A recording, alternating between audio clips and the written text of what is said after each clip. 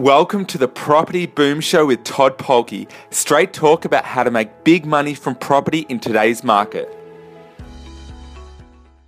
Okay, episode 2 of Ask Todd. Our question today is, hi Todd, do you build and rent dual living houses, or rather 4-bedroom with 2 granny flat, or only 4-bedroom for capital growth? Thanks, regards, and no name left on this one. Now that is a great question. I want to cover a couple of different things here, right? So first and foremost, we've got to start looking at strategy. Everything for me, I'm a strategist, right? So everything for me starts with get our strategy down first.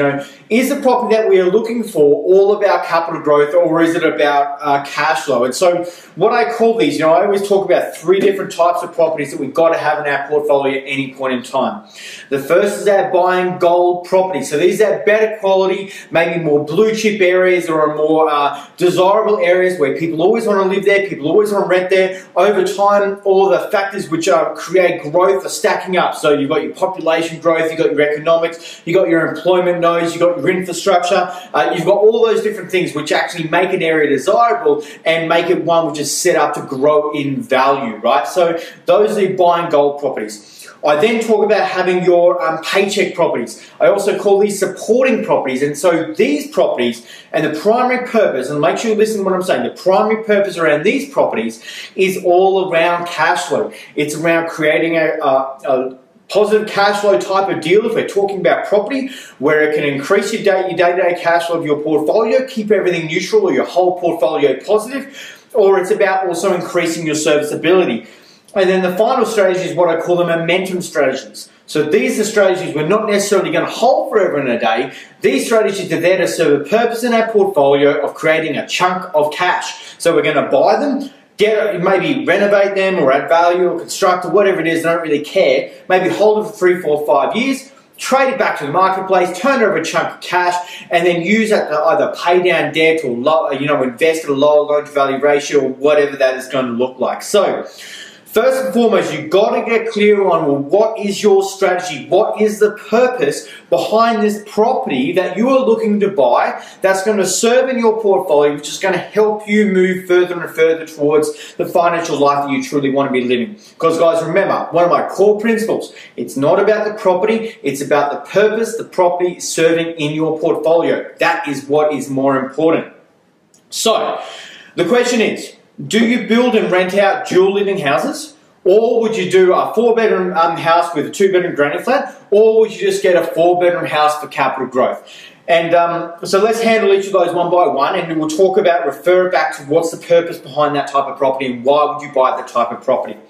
So, the dual living houses. Now, in the current marketplace, we're in a low interest rate environment right now, but having said that, we're also in a low rental yield environment. And while the APRA has come on here, Australian Prudential Regulatory Authority have come on, and they tightened up lending and servicing conditions, and I think this is something which is going to continue over the next couple of years. So what that really means is that it's harder to get lending, and our serviceability is going to tighten up further before it starts to get better, and it's going to take a little bit of time as the market cools down in certain ways and the level of development starts to cool off for more people to head back into the rental market and begin picking rental yields back up again. But right now we're looking at 3.5%, 4% rental yields as a consistency across the country, which is really, really low when it comes to a yield. So this is why the dual living type houses are great, and this is where you're effectively buying a block of land and you're building dual living. Means that there's two opportunities to kind of live in that property on the one block of land. Now, typically I see these, it might be a 3-bedroom house with a 2-bedroom house attached to it, right? They tend to be co-joined, right, in what we're referring to. A little bit different than granny flats, and I'll talk about those in a moment. The reason you buy these is that it's all on one block of land, it's all on one title, which means there's only one set of council rates.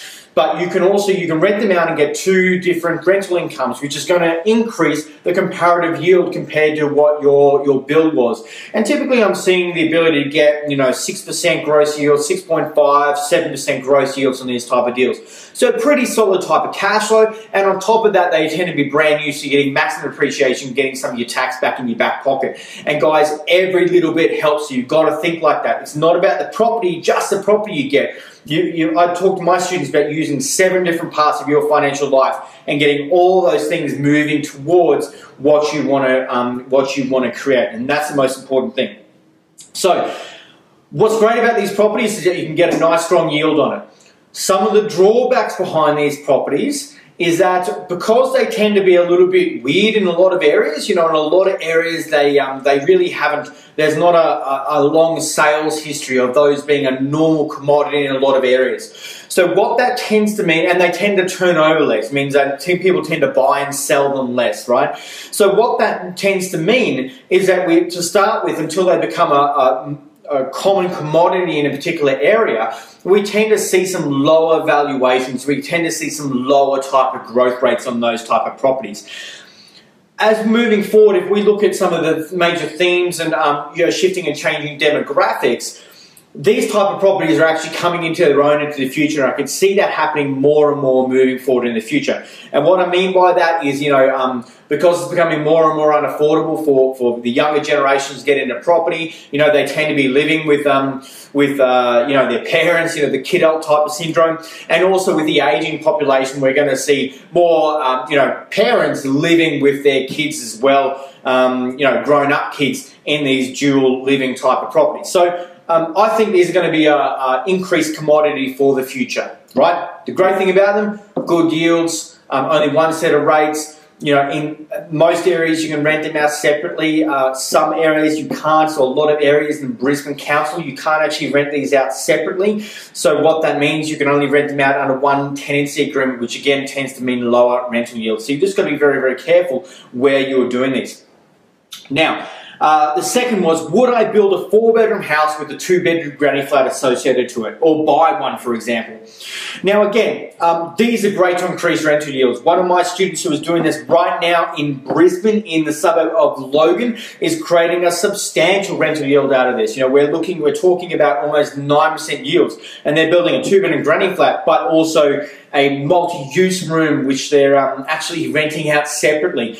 Again, you've got to be careful in the Brisbane marketplace. There's only a couple of suburbs, couple of local government areas that allow you to rent them out under separate tenancy agreements. And, Logan is one that just came in June last year. Ipswich City Council is another, and I think Moreton Bay is another. But check in on those and call the council and check in on that. So what's great about these strategies, again, you've got the opportunity to rent them out under separate tenancy agreements where you can create some really, really beautiful rental yields out of those. And, you can tend to build these, you buy an existing 4-bedroom house with a big enough block of land and build a 2-bedroom granny flat out the back. So you can tend to buy in more existing type of areas rather than dual income, where often you need that blank block of land before you're going to be able to do anything. Okay, so once again, great strategy, good rental yields. Most areas in the country, it's fine to rent them out separately so you can get those really cool yields. You'll also tend to find, once again, no valuers, because the valuers tend to look backwards unless this is a consistent commodity in the, I call it commodity in the area. You may tend to get some low valuations because the valuer wants to look at comparable sales. And frankly, if there are none, then they're going to devalue the property. And guys, this was exactly the same which was happening in Sydney 4 to 5 years ago, before granny flats became a common commodity there. Valuers devaluing them, but after there were enough built in the marketplace and there was a history of consistent sales, valuers all of a sudden became comfortable with them, and that will happen in other areas. I'm referring to Brisbane a lot because most people are focusing on the Brisbane and Southeast Queensland marketplace right now, as we're seeing the Melbourne markets and the Sydney markets start to peak. And the final strategy was a 4-bedroom house for capital growth, right? So the dual living and the granny flat strategy, I call those almost the same strategy. Now, you'll tend to get a stronger growth rate probably in the 4-bedroom house with the 2-bedroom granny flat built out the back. You'll tend to probably get a stronger capital growth rate. But the dual living, sometimes you may wind up with a higher yield and you can go and build those new and all that type of stuff. So there's some benefits to both of those. But you'll tend to be targeting areas where there's some spare blocks of land floating around. So it's either infill areas where you can find blocks of land in already established areas, or you're going to be going out to housing and land estates, right? So they're both are great cash flow strategies. I think you will tend to get a little bit of better growth out of the 4-bedroom with the 2-bedroom granny flat stacked out the back. The standard 4-bedroom house, yes, 100%. That's going to be your better option. Tend to be for your capital growth initially, right? Tend to be for capital growth.